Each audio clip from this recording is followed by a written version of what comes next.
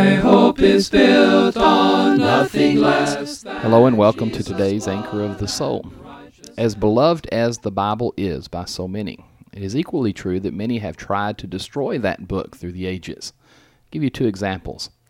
In AD 303, the Roman Emperor Diocletian issued an edict to destroy Christians and their Bibles.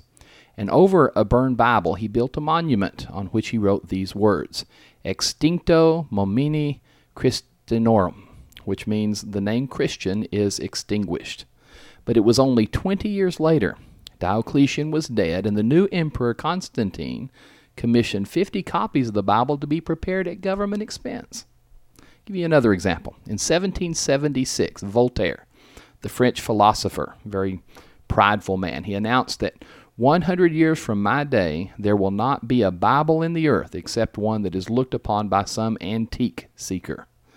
But 100 years later, Voltaire was dead, and his own house and press were being used to print and store Bibles by the Geneva Bible Society.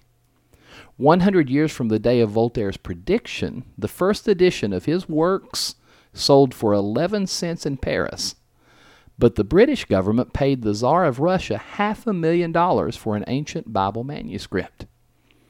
God's word, because of his providence and power, shall stand forever. As Matthew 24:35 says, heaven and earth shall pass away, but my words shall not pass away.